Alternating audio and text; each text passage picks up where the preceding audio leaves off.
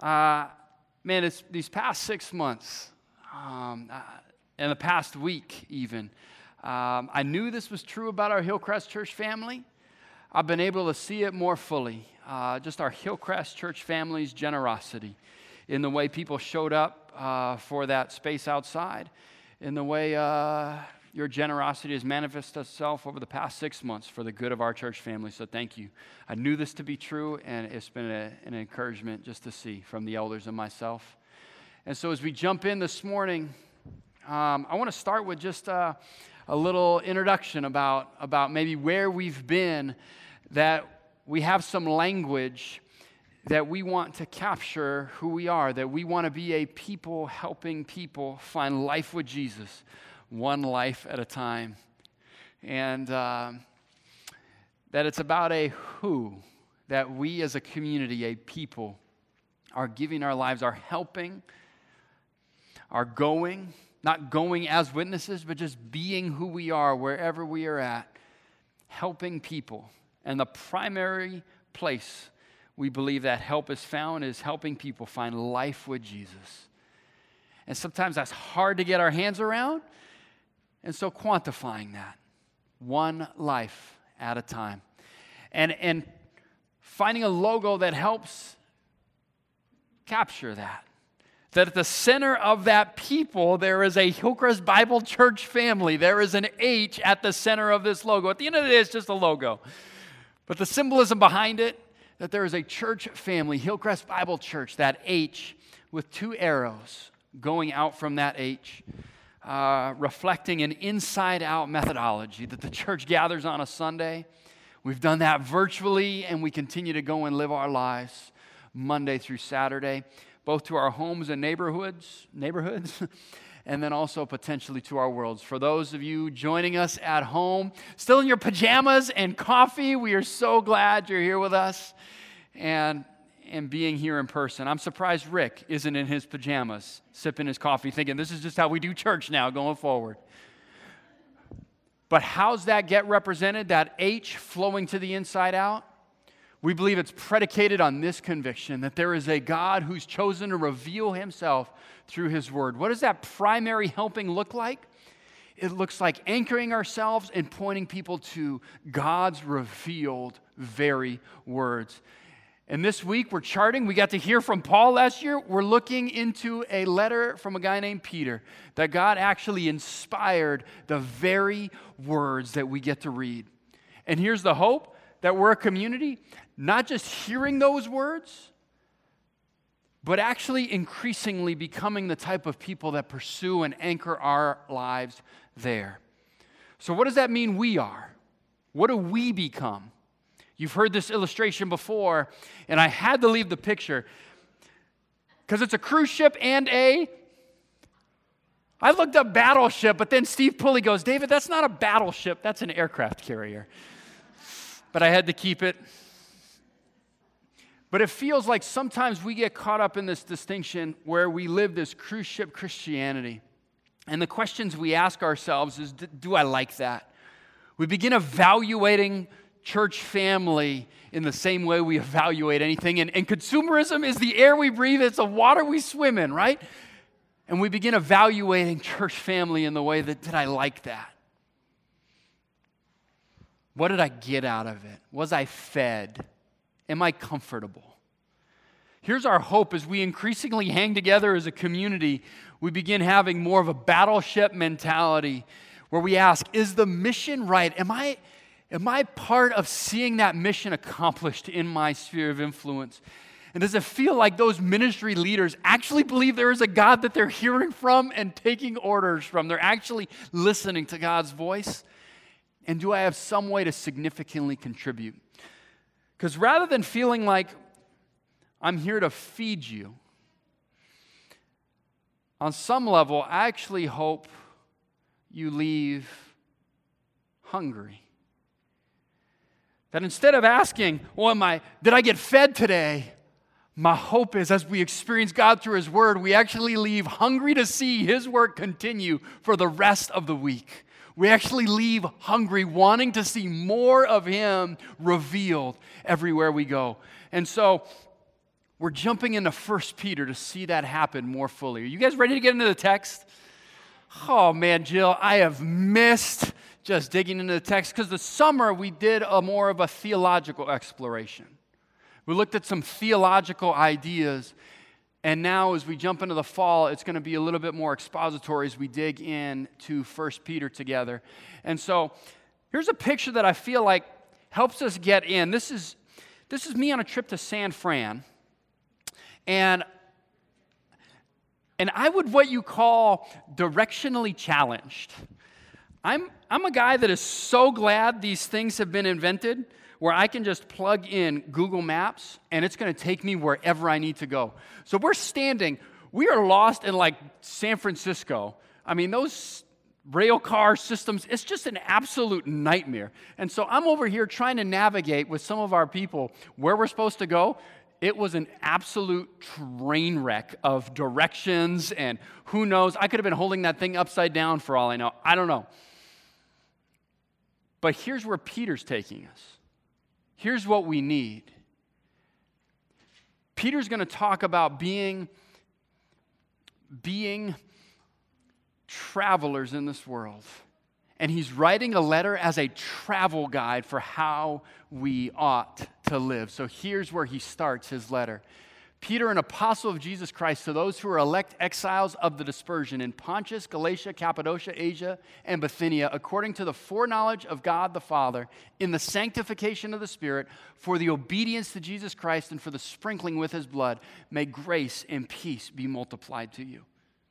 So as we jump into Peter's letter to us, here's what Peter's doing. I think he's giving us a travel guide to wake us up. He's given us a travel guide in this letter to wake us up and help us maximize our joy in this journey of life.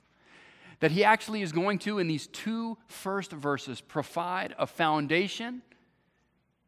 And if we understand and embrace some of these truths he's sharing with us from the get-go, I think it actually enables our life to count. So he's going to give us this travel guide as we journey through this life. So welcome to the journey through 1 Peter. Pray with me as we get into the text this morning.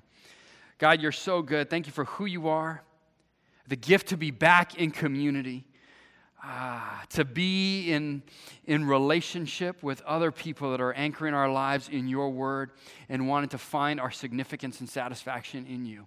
So reveal yourself this morning as we explore the words of Peter, your words written through Peter. Thank you, Jesus, for your glory, we pray. Amen. Amen. So here is the opening to his letter, this travel guide for how we ought to live. Here's what he says. Peter, an apostle of Jesus Christ, to those who are elect exiles of the dispersion in Pontus, Galatia, Cappadocia, Asia, and Bithynia, according to the foreknowledge of God the Father, in the sanctification of the Spirit, for the obedience to Jesus Christ, and for sprinkling with his blood, may grace and peace be multiplied to you. We're hearing this letter from Peter. And Peter was one of Jesus' disciples. He was one of those inner three guys that got to walk and talk with this guy. And I'm going to do that this whole morning. This thing's been like hot. Every time I click it once, it like fires through. Darren's like, David, you don't need to give us the side commentary. That's what you're thinking, Darren? But the side commentary adds so much flavor, doesn't it, Darren? So this thing's been so hot. It was so hot first service, so we're flying through. So if I catch it, maybe one of you guys flag me down. Is that all right? So who's Peter? Peter, one of the inner three. And he was a fisherman. And I'm a fly fisherman, so I love fishing. And I have those cute little flies, and I got my cute little waders, and and I'm out there. Some guys, when they're jigging for bass, they got their little fishing rod. Don't picture that as Peter. Peter's this rugged guy. I mean, you know those guys that hold your hand, and it's like a vice grip, and they're even trying to hold it gently? Peter's just this rugged guy. He's out there steering a wooden boat in lakes, throwing heavy, heavy nets. This guy is salt of the earth. This guy is just a rugged, he's not that religious, tuck your coattails in, he stains his cloak, he's no big deal, because he's just salt of the earth, Peter. And we love Peter for these very reasons, that he just kind of every once in a while would always be the one willing to go first. He would always be the one willing to share his heart, whatever was on his mind. And I can imagine Peter sharing with his wife, he was married, hey, there's this prophet guy that has just shared some cool stuff. I'm going to go follow him. I would wonder what that conversation looked like with his wife. But Peter then continues. He's the one that gets out of the boat and wants to walk on water with Jesus. For a little while, he does. He's the guy that bursts out with deep confidence. Jesus, you are the Christ, the Son of the living God. And he is the first to always jump into any situation. And then we also see him at that very end telling Jesus, I'm never going to leave you. I'm never going to forsake you. And then he denies Jesus 3 times. But Jesus reconciles later, we see. And I love the note that John includes at the end of the book. He says, Peter was the second one to get to the tomb. So I can imagine John and Peter running to the tomb, racing to the tomb. And what does John want to include? Of all the details to include, he includes that Peter was the second to the tomb. And Peter's writing to us, to a community, and he's watching his fellow disciples being martyred. And he's writing at a time when around the time Nero is literally setting fire to Rome. Rome is burning. And around this time, Nero is blaming the Christians for Rome burning. And so Peter is sitting watching these circumstances take place, and he begins thinking, what's the best thing I can do? What are the things that I could write to encourage and inspire those that are still following Jesus? And so he writes this letter in a very precarious time in the first century to people who need a travel guide on how to maximize their joy in the journey of this life. And so here is where Peter starts this letter. He starts by telling us we're travelers.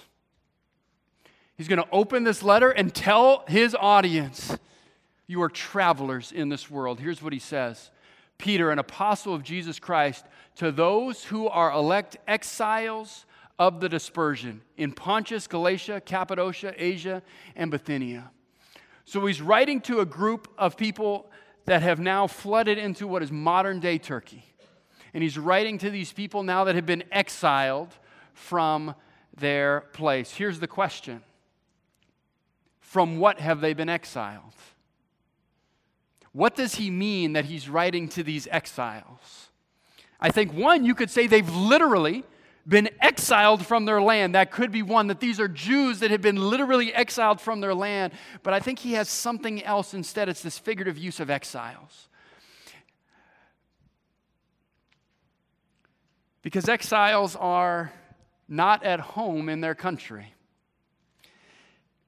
It's a sweet picture of Casey and I. Does anybody recognize where that's from? Buckingham Palace. Yeah. And who's that sweet, beautiful girl I'm with? Oh, man, what a gem. But it feels like there's 3 postures that we could enter in this life. One is as a tourist, as a vacationer. How do vacationers live? Vacationers don't actually get invested in their sphere of influence, right? If there's political unrest, they're not worried about it. They're just here for a good time, right? To have some fish and chips, enjoy the scenery, and go back home. What's another way that some people could enter into another country? They could be an immigrant. They could actually be seeking citizenship. So they're not vacationing there. They're actually wanting to get embedded in that country. They're actually wanting to get invested to learn the language, the customs, the cultures. They actually want to become part of that world. But Peter is writing to whom? He's not writing to people on vacation. He's not writing to people who are wanting to actually immigrate and become citizens instead. He says, I'm writing to exiles. So in what way are they exiles? Where are they exiles from? He's saying your home is actually beyond this life. You actually have a home in another place, and it's not this. You actually have a different king and a different constitution. You kind of heard there's like a big deal on the Supreme Court going on right now? And it feels like both political parties have flip-flopped on their original positions from 2016 on this very issue. He's writing to travelers and saying, don't disconnect from your world and say, I'm just on vacation passing through. But don't look for citizenship in this place thinking this is all there is. Invest yourself, build relationships, but understand you are an exile and you're a traveler in this place, and you have a kingdom beyond this that you long for.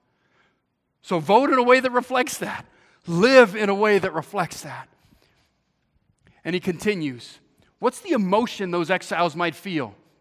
Hear me say, one of pain, one of hurt, one of disconnected. He slams another word in there with this. He says this. He's going to tell us, not only are you an exile, but you've actually been chosen and adopted before time by the Father to have a special relationship with Him. He's going to slam these two ideas together. Here's what he says. Peter, an apostle of Jesus Christ, to those who are elect exiles of the dispersion in Pontus, Galatia, Cappadocia, Asia, Bithynia, according to the foreknowledge of God the Father. To those who are elect exiles, according to the foreknowledge of God the Father. He slams this idea from the very get-go of all the things he could talk about. He could have a nice little greeting, just a little warm-up. You know, we're going to get to the deep end of the pool later in the letter. What does he do? From the very get-go of the letter, what does he say? To elect exiles. I want these two verses. I'm just going to read a couple verses and let that idea of being chosen wash over us. Here's what Paul says in Ephesians 1. Blessed be the God and Father, our Lord Jesus Christ, who has blessed us in Christ with every spiritual blessing in the heavenly places, even when he chose us in him before the foundations of the world, that we should be holy and blameless before him. In love, he predestined us for adoption as sons through Jesus Christ. What's the emotion that washes over us? He's slamming this view of exiles and pain with election and being chosen and the deep confidence that your primary identity isn't just as a traveler of this world, but actually chosen by the Father before the foundations of time. Here's what he says in Deuteronomy to Israel. For you are a people holy to the Lord your God. The Lord your God has chosen you to be a people for his treasured possession. Out of all the peoples who are on the face of the earth, what did you do? What brought God to saying, I want to adopt you into my family? It was not because you were more in number than any other people that the Lord set his love on you and chose you, for you were the fewest of all people. But it is because the Lord loves you and is keeping the oath that he swore to your fathers, that the Lord has brought you out with a mighty hand and redeemed you from the house of slavery, from the hand of Pharaoh, king of Egypt. That from the beginning of this letter to a community where his peers are getting martyred and Rome is burning, what does Peter actually want to communicate? He's saying you were elect exiles. And he wants to provide a travel guide on how to live through this life. So Peter continues, you are elect exiles according to the foreknowledge of God the Father. So what is he deepening in his understanding of being chosen? What is he developing in telling us that? I think there's an intimacy. Now, Adam knew his wife and she conceived and bore Cain. What kind of knowledge is that? Fairly intimate. That's a fairly intimate knowledge. Here's what he says in Amos. Hear the word the Lord spoke against you, O people of Israel, against the whole family that I brought up out of the land of Egypt. You only have I known of all the families of the earth. Is God like unaware of all the other families on the earth? Does he not know about all the other families on the earth? There's an intimacy that he's saying and speaking to these elect exiles. There's an intimacy that he's saying God is aware and present with you in these times.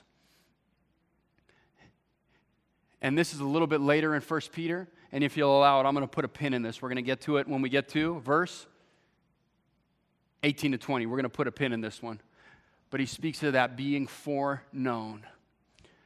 So Peter's saying we are travelers in this world, and we have been chosen and elected and foreknown, and we always keep an eye on our eternal home. Here's what he says. Peter, an apostle of Jesus Christ, to those who are elect exiles. And then he gives us three prepositional phrases. I read one of them. According to the foreknowledge, in the sanctification of the Spirit, for the obedience of Jesus. Why? Why does he give us those prepositional phrases? What's he trying to tell us? Why include three prepositional phrases? What do they relate to? Does it relate just to elect? Or does it actually relate to everything that came before it? That it actually relates to those who are elect exiles of the dispersion in Pontus, Galatia, Cappadocia, Asia, and Bithynia. It actually relates to all of that. So Peter's saying, know that you've been elected, and those things you're going through right now, those circumstances you're in right now, in 920, the year 2020 of our Lord, that's not disconnected from God's foreknowledge. That's not somehow disconnected from God's work. It wasn't just chosen at one point in time, but actually everything you're going through right now, keep in mind your eternal home, because God has foreknown everything that's happening even in this moment. Keep your eye on your eternal home. And then he switches gears here. And I had a hard time with this, so I'd love your thoughts on this. This was challenging for me. What does Peter actually mean when he talks about the Holy Spirit here?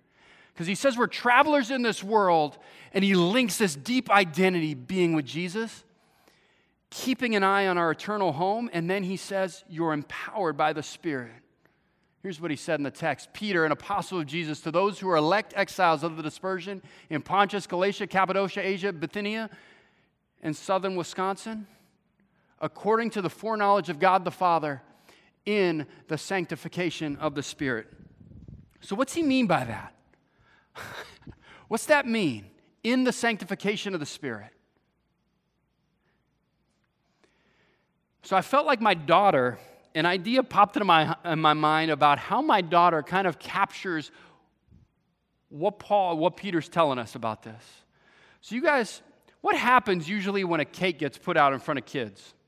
Or maybe in front of you? What usually happens? What tends to happen when there's a nice cake, bunch of frosting? We went over to this friend's house for their birthday party, and a cake gets brought out in front of the birthday girl.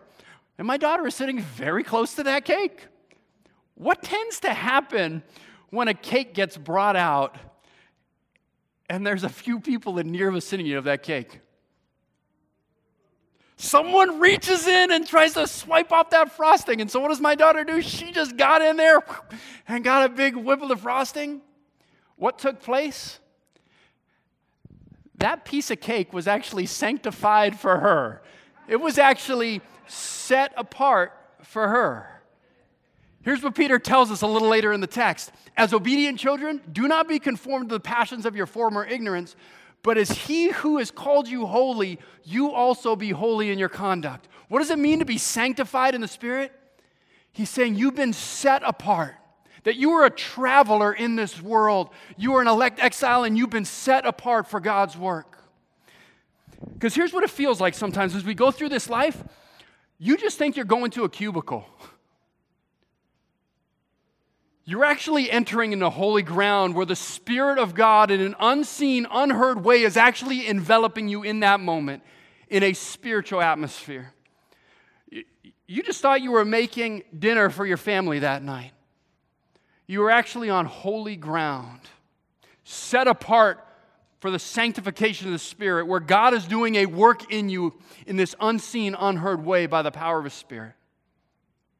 You have been sanctified. You've been set apart in the way you live.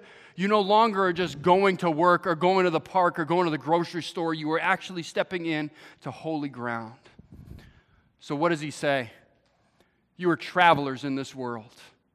View yourself through this identity. This place is not your home. But don't disconnect like a tourist.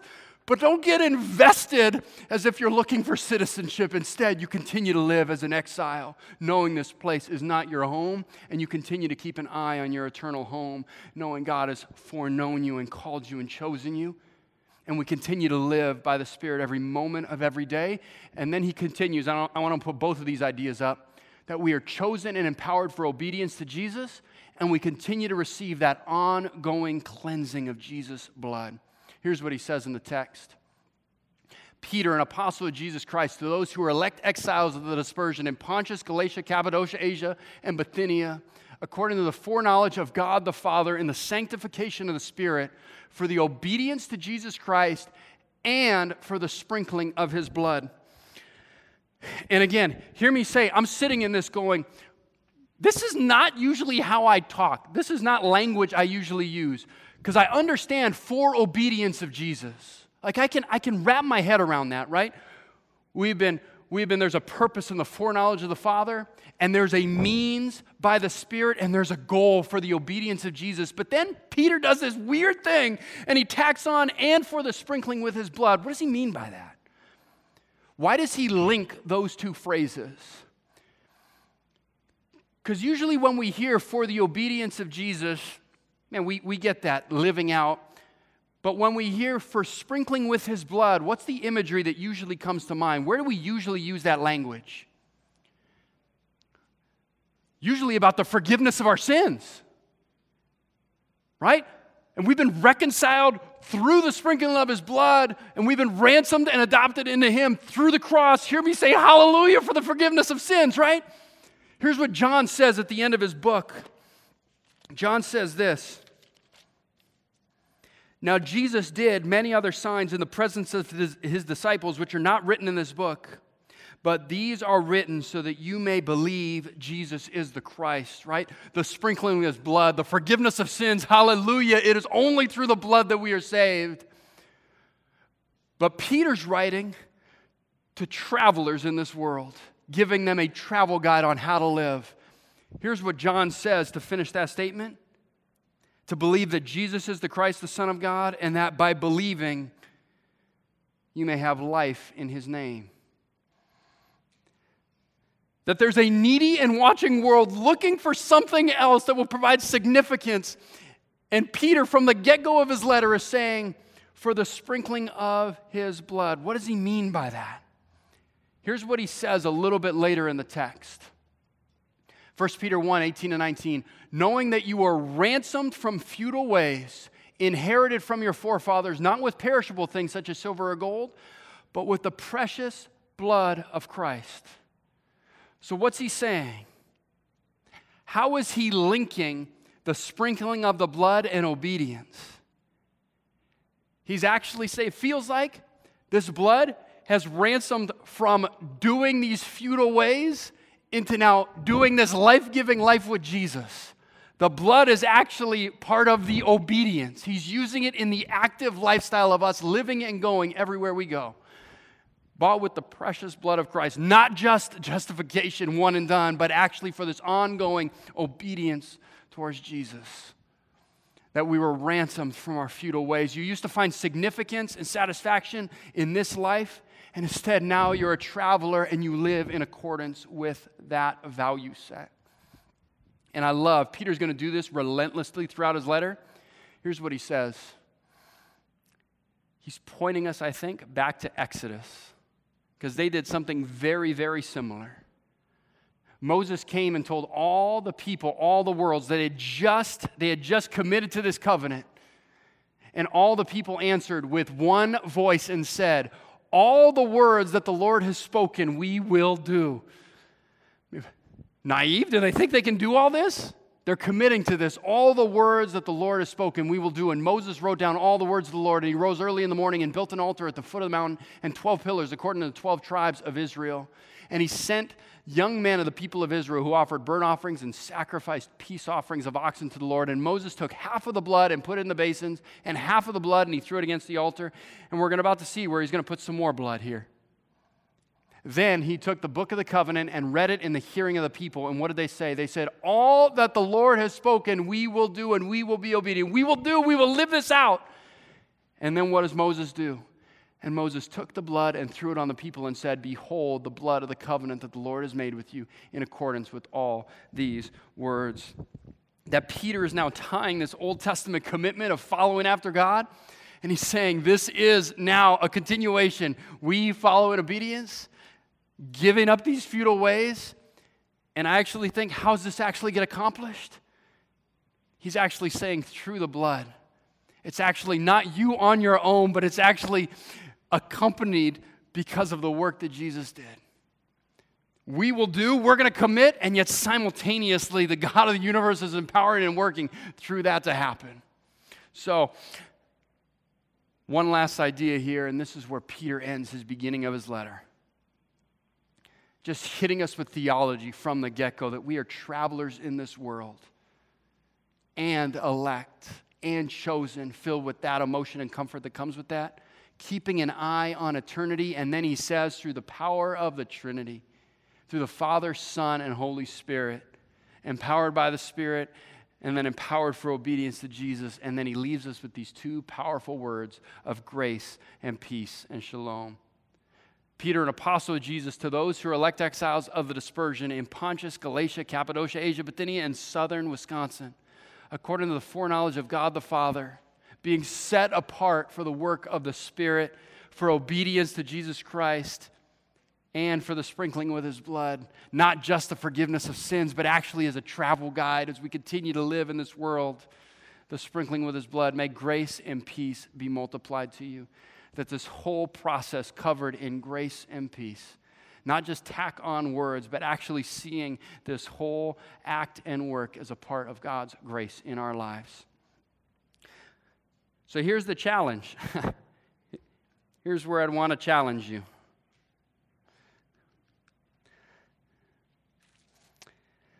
So I remember a few years ago now, I had these two beautiful girls come into my life. And it came just after we had said goodbye to a sweet little boy. He'd been with us about 10 months. And we said goodbye to him, and we got a call from the adoption agency, and they said, this was probably a week. I had Casey fact-check me in the first service. This was about a week after. And they said, hey, we got these two girls that we'd love to send your way. And our response was, man, this just feels too soon. There's no way. That just feels, we haven't even felt like we've grieved yet. And so there was a process. Casey and I just spent some time praying, reflecting on what these past 10 months have been like. And 6 months later, we decided we were about ready to jump back into this process. And the adoption agency said, hey, there's these two girls that are still looking for a home. And I remember going over to this other family's living room and watching these two girls play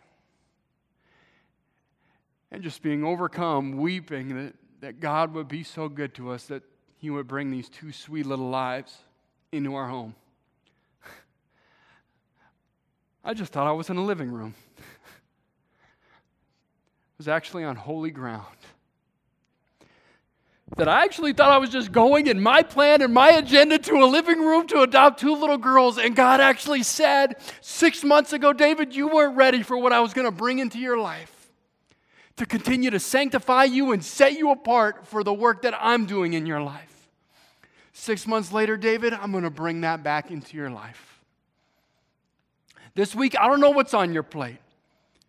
That when you go into the cubicle, when you go to the grocery store, Peter is calling us to wake up and say there's more going on than just us walking into the grocery store. There's more going on than us just making dinner or being in the cubicle. So here's my challenge. Grab a Post-it note this week. Go to Walmart. If you don't have one sitting in your living room somewhere, go to Walmart, grab a Post-it note. I'd love 15 of you to actually write on that Post-it note, are you awake? God, we know you're here. God, we believe in you. We trust you.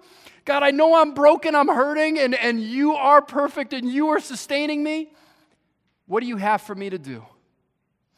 To actually pray that and have that Post-it note, post it somewhere in your bathroom so when you see it, actually believe that the God of the universe is present and working in your life. As you travel through this world as an elect exile, Peter wants to give us this confidence to wake up to see the Spirit of God working all around, comforted, foreknown by the Father for the obedience of Jesus to a needy and watching world.